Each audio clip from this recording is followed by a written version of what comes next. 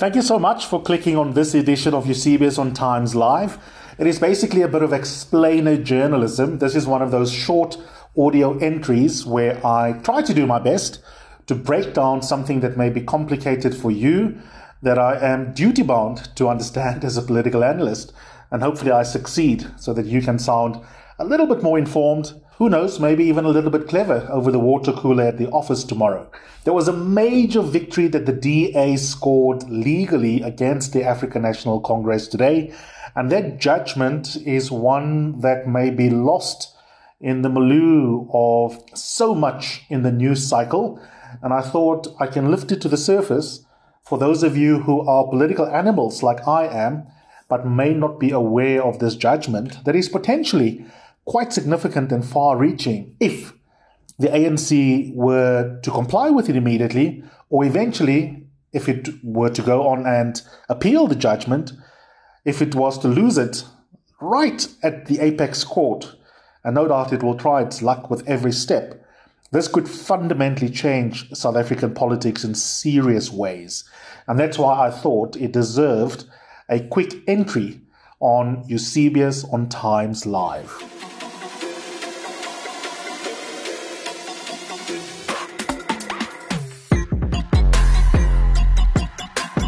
You're listening to Eusebius on Times Live. That's this latest podcast on Times Live. And it's me, Eusebius McKaiser, exploring the major issues of the week. That means you're going to hear a lot of law, politics, and ethics, how they intersect, and how important these stories are in the life of all South Africans. When people zone, their children must know these are sellouts. They put saliva on the paper. Mr. Julius Malema whispered and said, sing it, sing it. And then they share that zone. No, I'm not going to apologize. Can I have my iPad, please?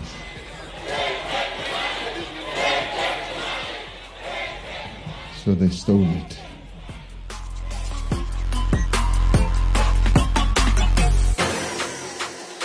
Now, what happened today? Well, let me start with a court order. That's usually what you will see reported on. And then I'll work my way back and explain to you how it is that the court came to this order. And I'm reading, it's a short judgment, you can read it for yourself, quite frankly, but this is an audio cheat sheet equivalent for you. The court said the following: I issue the following order, said the judge. 1. The decision of the ANC to refuse Schreiber, who's a DA politician, request for access to information dated 22 Feb 2021 is declared unlawful and invalid and is set aside. Number 2, the ANC is directed to provide all the information and records sought in Schreiber's request for access to information dated 22 Feb 2021 within 5 core days of service of this order. And to add insult to injury, the ANC, and well, that's me speaking, not the court, the ANC shall pay the costs of this application, including the costs of to counsel. Now, have I already lost you? I hope not. But in case I have, let me explain that court order in even simpler English, although that is quite clear and you can, rewind, as it were, and listen back to that court order as I have just read it out.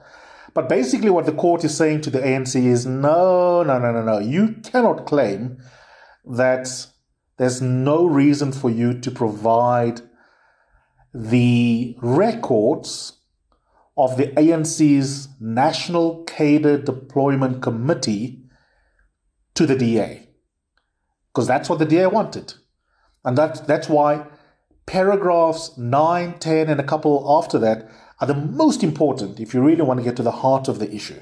But in terms of just understanding the practical meaning of what the court ordered, the court is saying to the ANC, you must hand over all the documents related to your Cadre Deployment Committee over an 8-year period, the beginning of 2013 all the way until the beginning of 2021, and that must be given to the DA. Now you don't need to be a lawyer to think through the political implications of that.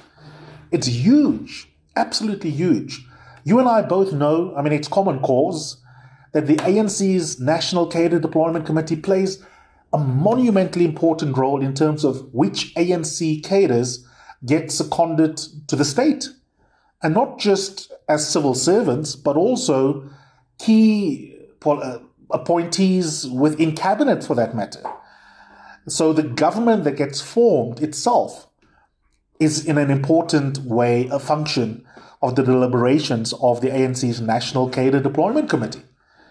I mean, that committee even makes decisions and have debates about who ideal candidates are to support when it comes to judicial appointments even. Now, obviously, there's a mechanism that's, set up. You've got the Judicial Services Commission, and all of these have got their own independent sources of power and functions in our democracy. But in terms of realpolitik, the African National Congress's National Cadre Deployment Committee has got, in real terms, massive power in terms of deciding ultimately how key parts of the state are constituted in terms of the human beings that occupy positions that affect your life and my life in very material ways, and therefore has a bearing on the business of government and of the state. And so for it to be asked to hand over these records of the process and decisions of the ANC's work over an 8-year period is absolutely ginormous. So let me read paragraph 9. This is not part of the order, but it was part of the judgment laying out the issues and the arguments made by the DA, and most of their arguments, not all of them, were accepted by the court. Paragraph 9 reads as follows. The only issue then is whether by requesting the documents, Schreiber has shown that he requested it for an exercise of a particular right. Insofar as there are disputes on the affidavits, these are resolved on the basis of the version of the ANC, but that the uncontested version of Schreiber is also to be taken into account. The records requested by Schreiber are those of the ANC in relation to the process and decisions of the ANC's National Cadre Deployment Committee between the 1st of January 2013 and the 1st of January 2021. Let's slow it down. So what do we know so far? That the DA scored the victory insofar as the ANC has been ordered to hand over the records of its deployment committee's work. That raises the obvious question, what is the logic? Not politically, ethically, what in law is the logic? How did the ANC manage to lose? And what are the kinds of arguments that the lawyers of the DA successfully constructed to convince the court to come to this conclusion? And that's really, really interesting. They had many arguments. Not all of them were accepted. Some are not crucial to you sounding clever tomorrow morning at the office. So I'm going to skip over those and really get to 2 or 3 of the most important. I mean, there's some detail that, it's a really short judgment, and you should find, it's going to be all over the internet probably by the time many of you are listening to this explainer, and try and get hold of a copy, read it for yourself. I'm going to skip over the bits that I think are interesting and important, but not the most important. There really were 3 arguments that stood out on the part of the DA for why it is legally important for those records to be handed over. And I must say there was some creative argument here, but not just creative. Upon reflection, I think these are pretty good arguments. This takes us to paragraphs 16, 17, and 18, where those 3 arguments, legal arguments underpinning the DA's case, is really explained. And it all has to do, before I even read it for you, notice once I read it, that the strategy was for the DA to say to the court, we cannot fulfill our constitutional role in the legislature unless we have access to these records. Now, I thought to myself, you really need some fancy footwork here. How are you going to draw dots between the internal party processes of the African National Congress and your basic lawmaking and oversight duties as legislators? So let's see how they did that. And I'm going to read it a little bit slowly and try and concentrate so that you don't miss a step. There are 3 purposes in terms of the rights that the DA wanted to outlined for the court that are at issue were it not to be granted access to the deployment committee's records. And now I quote, "Firstly, that the DA, in its capacity as official opposition in Parliament, wishes to enact legislation to govern the practice of cadre deployment and to control its detrimental impacts on the public.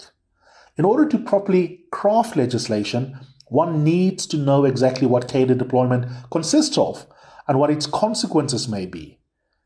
Schreiber attached a draft bill that would impact on the matter if passed by Parliament. The ANC's response was that the desire to draft a bill is not done in an exercise of any right or any fundamental right, but is done as a duty of a political party that is represented in Parliament. The requirements of PIA, that is, Access to Information Act, do not refer to any fundamental right, as if such right has to appear in the Bill of Rights. It is not in dispute that Schreiber has the right to introduce a bill in Parliament, whether he may do so by virtue of his right or a duty placed on the official opposition or political power, in my view, makes no difference," says the judicial officer. Now, what does that mean in simple English?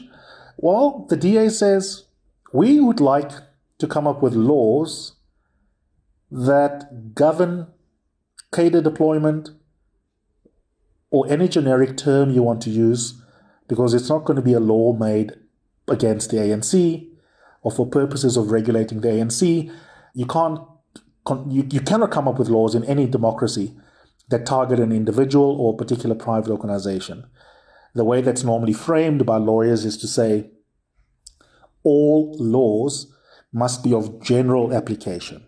So whatever bill the DA introduces will apply as much to itself as the ANC. But given that the government of the day and throughout our entire democracy has been the ANC, the DA says to be able to even go ahead with this lawmaking process, we need to see what the ANC has been up to.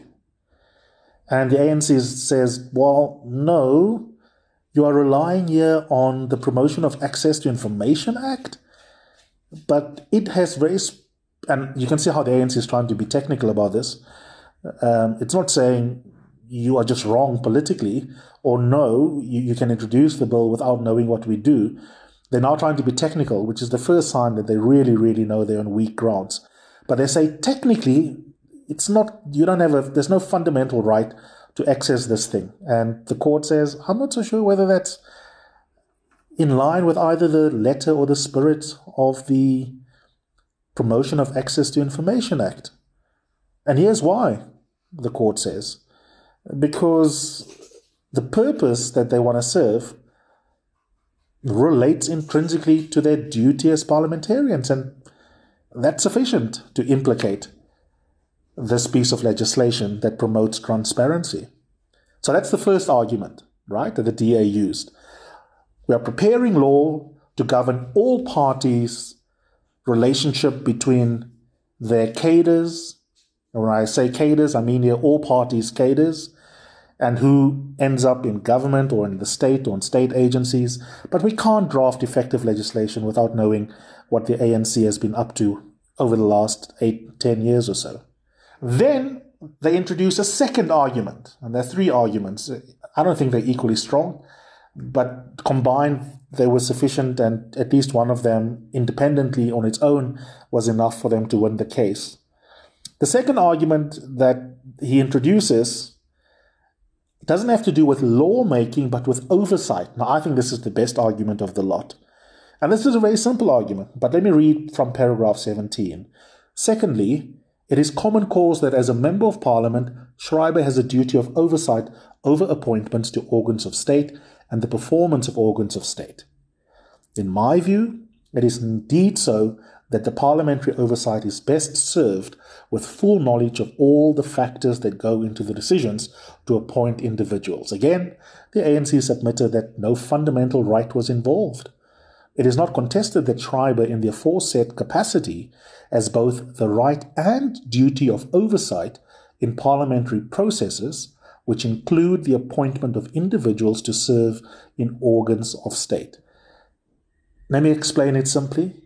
The court says, I'm convinced that the DA guy is right when he says I cannot be an effective MP in terms of my duty to provide oversight over cabinet, government, organs of state, unless I know what the hell they're up to. I can only know that if I have access to these records that are integral to appointments. Finish and clear. There's really nothing more to say, and I think that argument about oversight is really, really, really important. The third one is a little bit obscure, and I think here the judge could have, I think, written a bit better in summating the argument, but one would have to go back to the papers and see how the DA articulated it in the first place. But for completeness sake, I'm going to read it. Although I think the first two, we can't make laws unless we know the true facts. We can't provide oversight unless we know the true facts. I think those two, for me, seal the deal, quite frankly.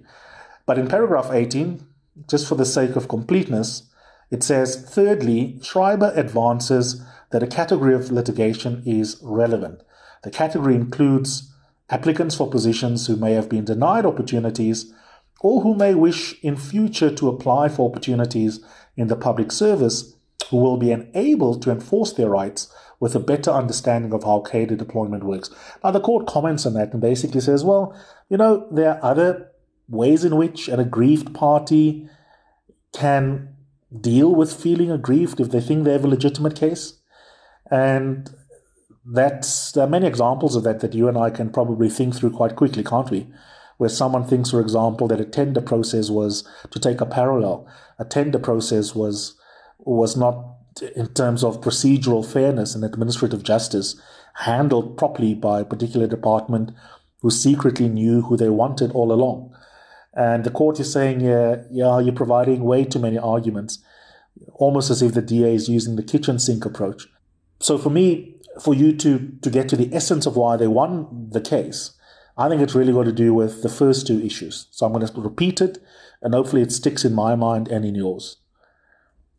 I can't introduce a bill that governs cadre deployment for the sake of constitutional best practice unless I know how cadre deployment currently operates. That's the first one.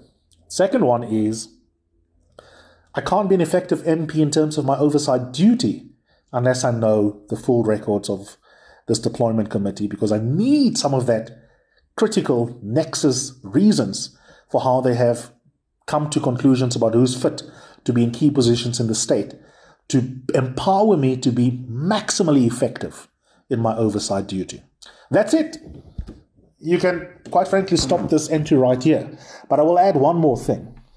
Why is this politically important, and what are the consequences?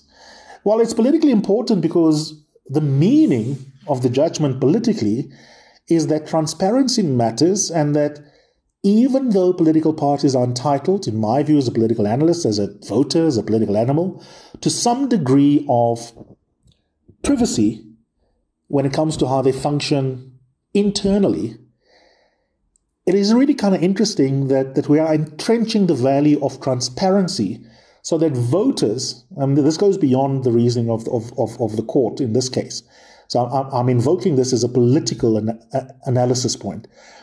As voters, we need maximum flow of information into the public space to be able to make informed decisions when we vote, when we decide who we want as the government of the day.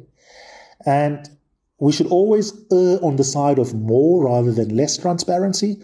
Transparency and the full record being made available of key public institutions, including technically private bodies like political parties, private for the sake of PAIA, but who have massive public impact in terms of their existence and what they do and their reason for why they operate, right? So more information is always better than less information. It's as simple as that when it comes to exercising your political rights. So we should always be championing the idea of transparency. That's not to say that you should be robotic about it. If there are excellent reasons to not make certain records available, and we've seen many cases that are tied up in lawfare around this, like the tax affairs of former presidents, then it shouldn't be made available. But we will fight on a case-by-case basis where they shouldn't be made available. But what I like about this judgment is that it entrenches what the default should be.